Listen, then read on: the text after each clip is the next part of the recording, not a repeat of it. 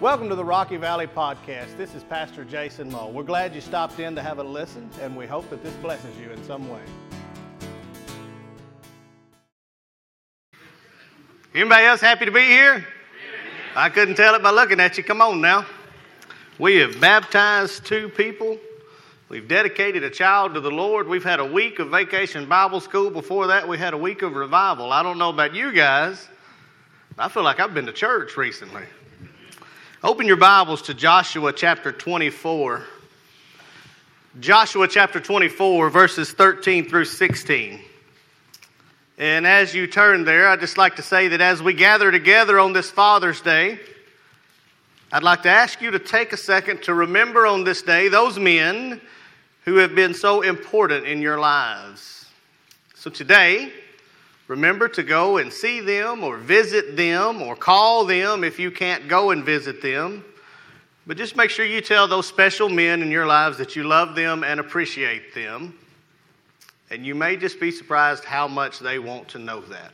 I know dads oftentimes don't get too mushy. Some like me get too mushy, but I promise you, if you'll just call them and tell them that you do appreciate them and you love them, whether they're your birth father or not, that doesn't necessarily make them your dad. There are many men in your life who may be important to you. So call them and tell them you appreciate them. And this morning on Father's Day, I want to touch on a subject that is near and dear to my heart on this Father's Day. And it's what happens when God finds Daddy.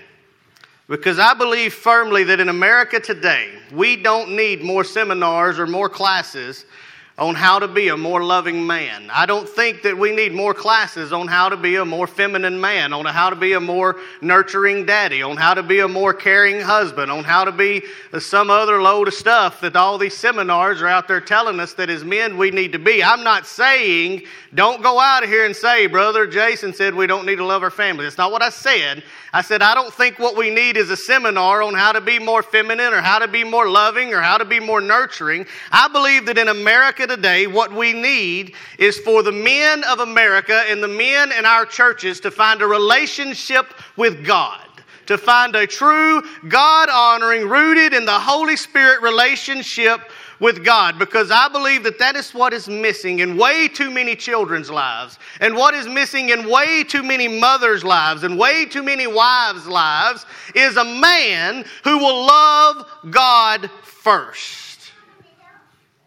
I'm not talking about a daddy who mama can drag to church if she has to, and he will go so that she won't complain. I'm not talking about a man who will occasionally accompany his kids to the church house. I'm talking about men who come in contact with the Holy Spirit of God and lead their families in the ways of the Lord. Men who says, as for me and my house, we're going to serve the Lord. When a man gets in touch with his God side and not his feminine side, that's when families change. I've seen it over and over and over again, that when God finds Daddy, families change. Now, this is a little public service announcement before we start preaching this morning for you men out there. You want to lead your family, you want to lead your wife, you want to love your children, you want to be the man that you think they want you to be or they need you to be, why don't you try doing this? Put God first and them second and see how everything works out. Because by loving God as a man, you will learn then how to love someone else and how to care for someone else and how to nurture your family and how to lead your family. If there are any single ladies out there, I don't own eHarmony or Match.com or any other website that does this, but I do know how to tell you how to find someone that will truly make you happy. Look for someone who loves God before they love you. Look for someone who honors God first, because when they do that, they will then provide for you a home that is so full of happiness and so full of love that you will just be amazed. They can pay you a lot of attention, but if they don't give it to God first, it will fade. Because if you don't put God first, you put yourself first. And so unless you want a man that puts himself first, find one who puts God first. And so this morning we're going to look at a man who led his people and led his household by honoring God.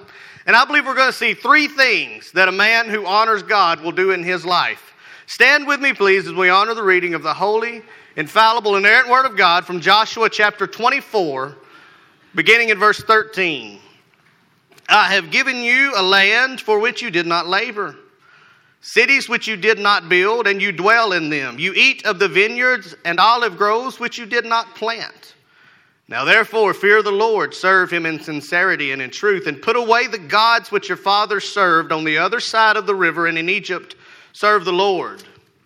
And if it seems evil to you to serve the Lord, choose for yourselves this day whom you will serve, whether the gods which your fathers served, which were on the other side of the river, or the gods of the Amorites in whose land you dwell. But as for me and my house, we will serve the Lord. And so the people answered and said, far be it from us that we should forsake the Lord to serve other gods. Let's pray. Father God, Lord, I thank you so much for this very special day, Lord God. I thank you so much for this very special opportunity that we have, Lord God, and that is the opportunity to open your word and hear a word from you, God.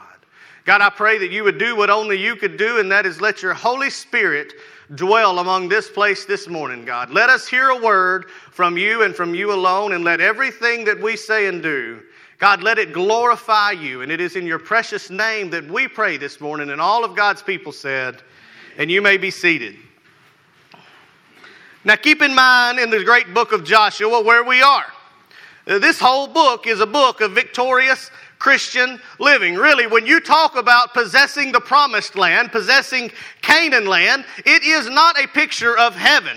The picture of Canaan and promised land is a picture of living in victorious life by being obedient to Christ and therefore possessing the things that God has ordained for you to possess. And so the book of Joshua is really a book on victorious Christian living. It's what happens when the people move to God in obedience, and it also tells us what happens when they respond in disobedience and have to take a step back. And in this book of Joshua, we see one of the greatest leaders to ever grace the earth, one of the greatest leaders to ever be present, and that is young brother Joshua, whom the book is titled after. You know Joshua, the one who took charge after the legend, right? Joshua took over after Moses.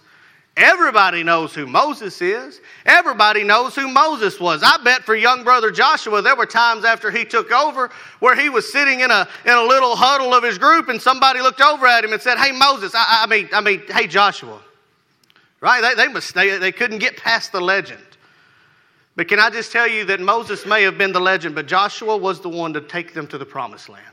He was the one that God had ordained for this special group of people to go into the special land of promise. And so we're going to see a few things from Joshua. And I say this as it relates to men because I believe the Word of God says that as men, we are called to be leaders in our household. But we're called to be leaders by honoring God, not by lording over our families, not by putting our thumb on our families, but by honoring God and doing what God has done for us, loving them sacrificially. So we're going to look to the Word of God, to one of the greatest leaders in the Word of God, and see some things that he did as we close out this book of Joshua chapter 24. The first thing that we're going to see from a man who honors God is that he will have a reminder of God's goodness. Verse 13, what's he say? He says, I have given you a land. And Joshua's talking about how God spoke to him. God said, I've given you a land for which you did not labor, cities that you didn't build, and you dwell in them. You eat of the vineyards and olive groves that you did not plant. They're looking back over this time of deliverance into the promised land, looking at what God had done for them to bring them to this place. And as Joshua hears from God, I think Joshua would flash back in his memory to the battles they fought. Now, these 24 chapters of the book of Joshua chronicle some great battles for the Israelites in which they conquered a great many armies in a great many places. And he looks back. And I think one thing that Joshua does as he honors God is he says, we fought a great many battles, but God was victorious in every one of them. God was the one that provided the victory in each and every one of them. And I believe he looks back as they sit in this homeland. It says that they dwell in these places. And I believe one of the things that he does is he remembers that this place that he had, it was provided him by God. You know what I'm talking about. I believe that Joshua looked back and he said, you know, as we stood on the edge of the promised land, there was a river between us and Jericho. And God caused the waters to dam up and we walked across to the other side. And when we did, those people in Jericho realized that not only had we been delivered from Egypt, but we had crossed over the Jordan, and they realized that our God was a mighty God. I believe Joshua said, as I sit here in this promised land, I look back and I remember that once we crossed over there and we consecrated ourselves to God, we won the battle with the trumpets and the marching around, and the walls came tumbling down. That had to be a God thing. Well, Joshua couldn't have been so proud that he would have said, well, when we blew the trumpets, the magnitude of the seismology of the tenor of the tone of the trumpet caused the brick to crumble and fall. No, Joshua said, if the walls came tumbling down, it's because the commander of the Lord's army gave them a mighty rushing wind. And as he sits here in this promised land, he says, I remember that when we were ambushing those in Ai, that it was God's plan that had been initiated. And so as Joshua looks at his people and he says, we've got a place called home, and this home belongs to God. And I believe that a man who honors God will look at his own household and utter those same very words. We have a lot of things, but family, let me tell you, they didn't come just of my own hands. They came because God has been so good to us. Because God has been before us and fought the battles. Well, I know men today, and I've been one. It's how I know they exist. And I've been one more recently than I care to admit, who would have the nerve to look at what they have and go, look at what I've done.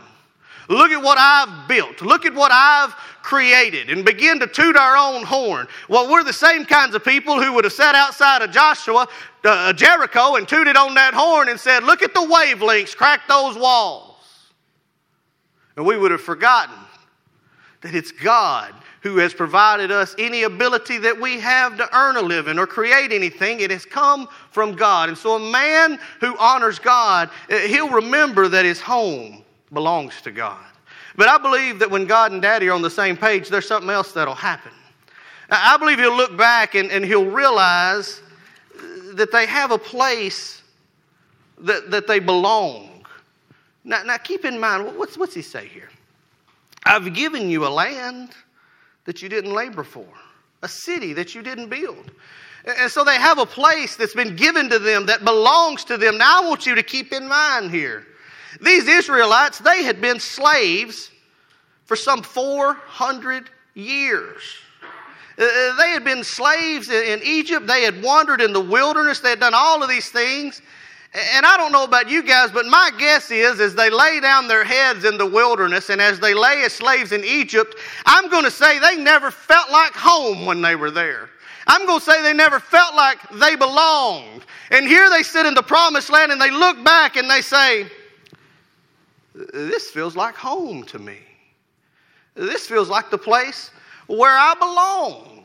I don't feel like a slave anymore. And a man who honors God will look at it and he'll look back and he'll say, God has given me not just a home, but a place where I belong, a city that belongs to me. God has given us all we need financially. Look how he closes out.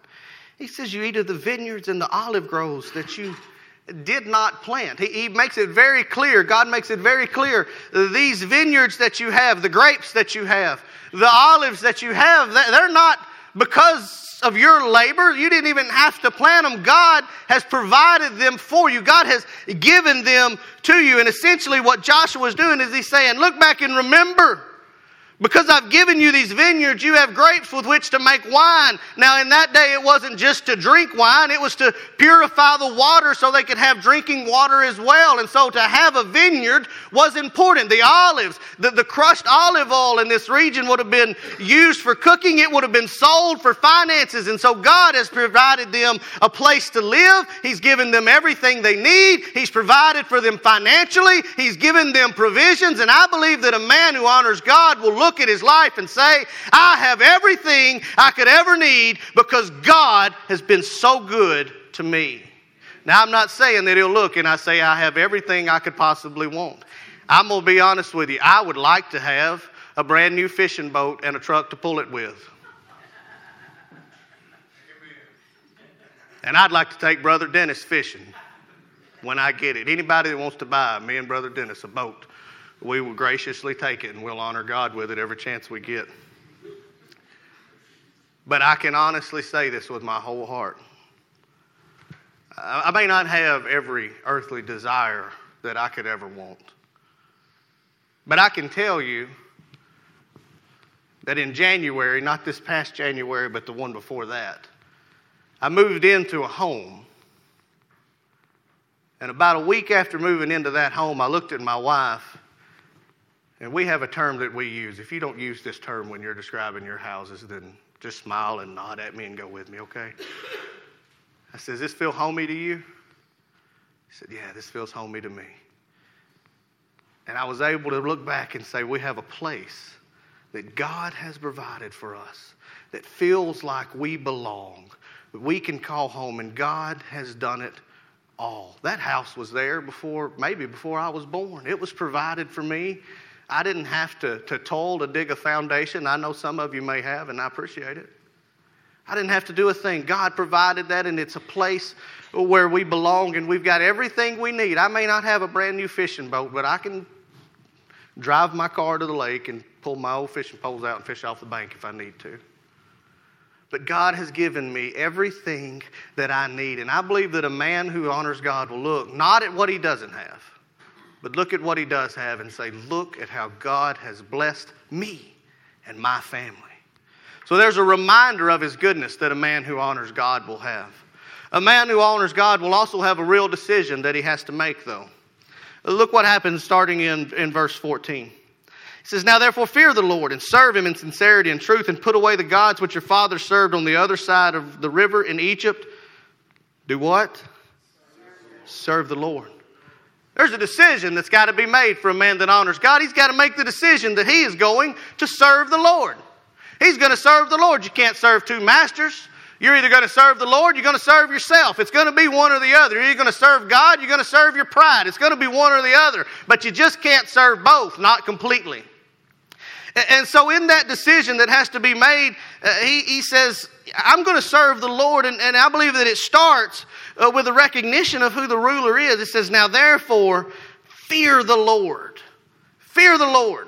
Now this word in the Hebrew can mean two things. Fear in the Hebrew could mean the way that we take it. So to have a timidness or be scared or be taken back by something that you're afraid of. But fear in the Hebrew normally when it's used with this word Yahweh for the Lord, it means to stand in awe or astonishment thereof. And so when Joshua says, you therefore fear the Lord, what he's really saying is now therefore stand in awe and astonishment of your Lord. Think about that. Stand in awe and astonishment of your Lord. Serve him in sincerity. Serve him in truth.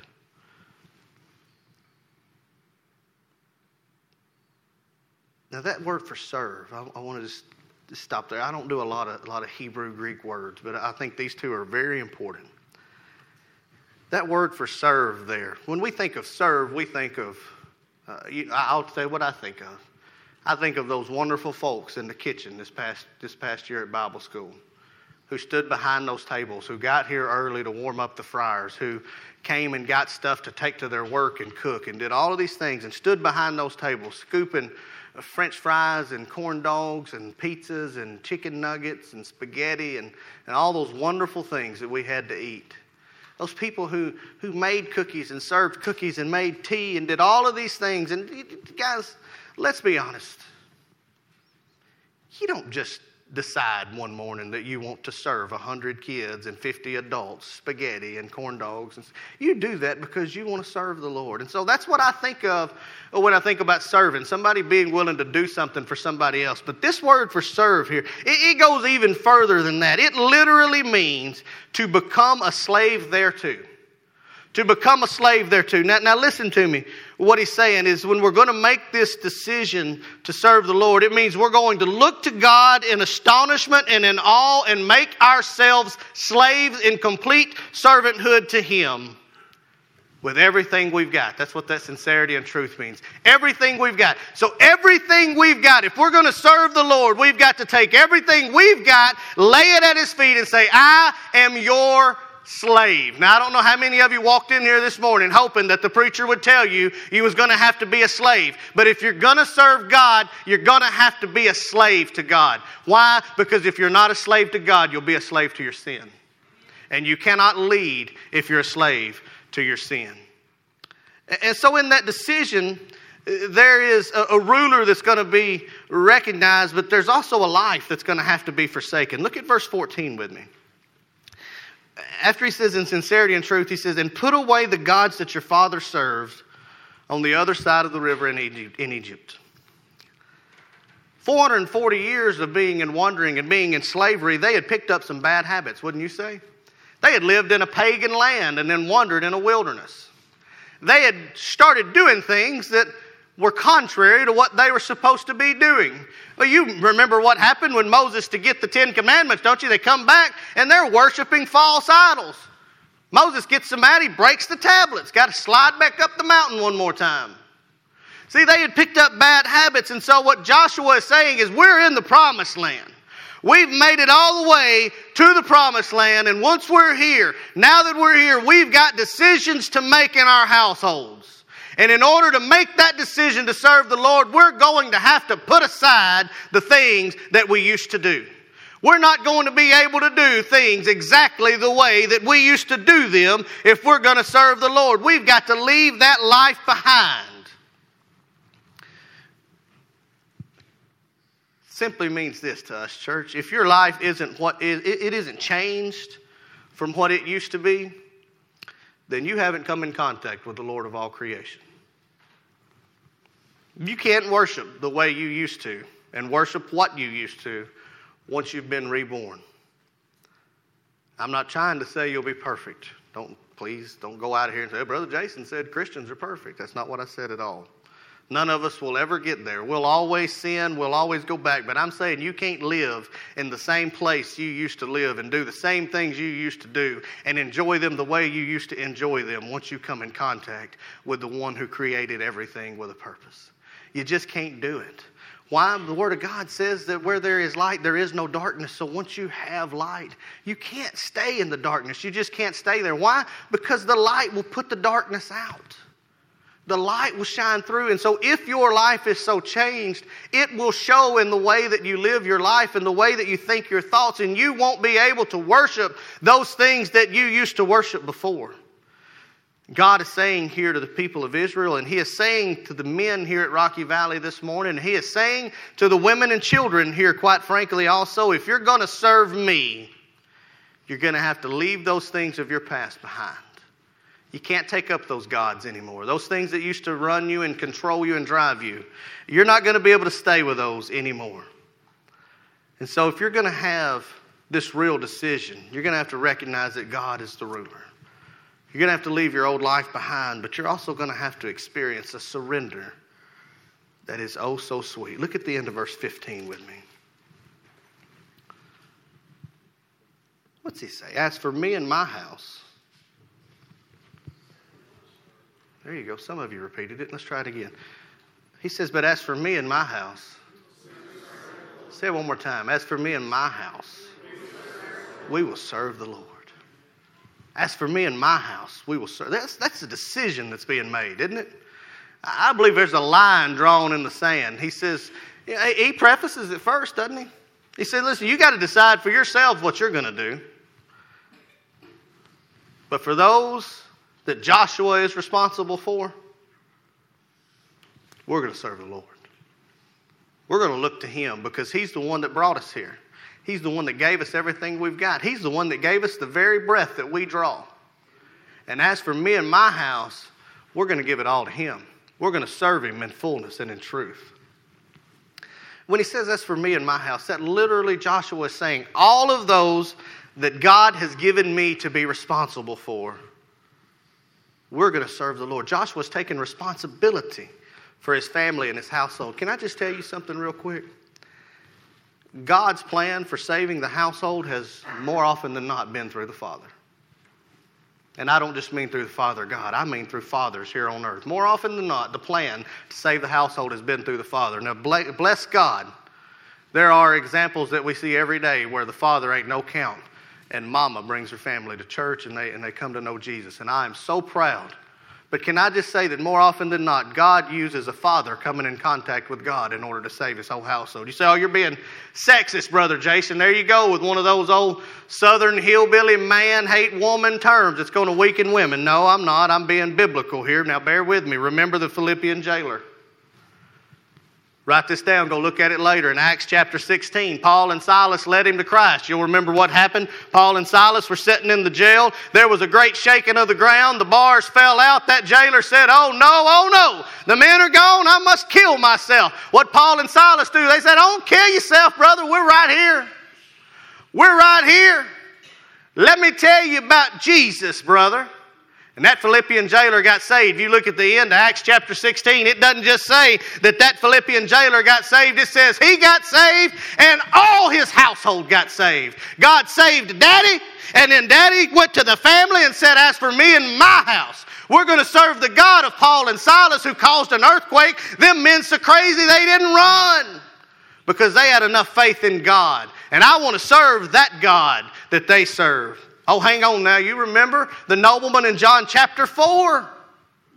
You remember him? Jesus is walking. The nobleman comes up to him and he says, my child lay sick, may be dying. Jesus don't even stop and pray. He ain't got to. Jesus don't even go to his house. He ain't got to. What's he telling me? He says, you go back home. By the time you get there, your baby's going to be better. The nobleman gets home. The baby's outside playing. He says, what happened? And the servants say, why, just yesterday at such and such time, the baby got up and got better. When the nobleman went to thinking, he said, that's when I was talking to Jesus. And the Word of God says that his whole household got saved. They came to know the Lord. You remember the story of Abraham and Isaac, don't you? Isaac laying there, ready to be sacrificed. An Old Testament picture of Jesus, no less. Up on that mount, Abraham, knife in hand, ready to slay his son. But the Word of God says that the faith of Abraham saved his son right there on that very day. My friends, I'm just telling you this. I'm not saying there's not ever a chance where a good woman can't save a good man. A good woman can't save a bad man. But what I'm telling you is that more often than not, when things are running the way that they're supposed to be biblically, God uses Daddy to save the family. A man that will stand up and lead his family in the ways of the Lord. Praise God for you ladies that don't have a man that will do that. For you standing up and serving God and trying to lead your family the best you can.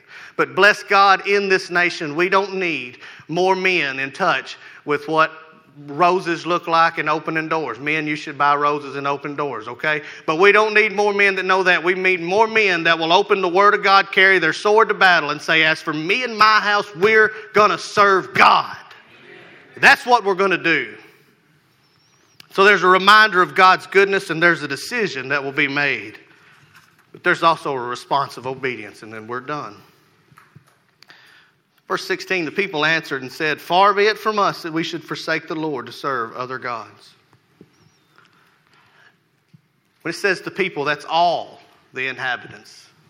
All of those who are there and all of those who had bared arms to get them there. It's an encompassing term. Everyone under the voice of Joshua that day said this. Far be it from us to forsake the Lord who brought us here. It's almost a term of astonishment. What? We would never forsake God, Joshua. They fall with their leader and they say, we're going to serve the Lord too. But their leader first said, as for me and my house, we're going to serve the Lord.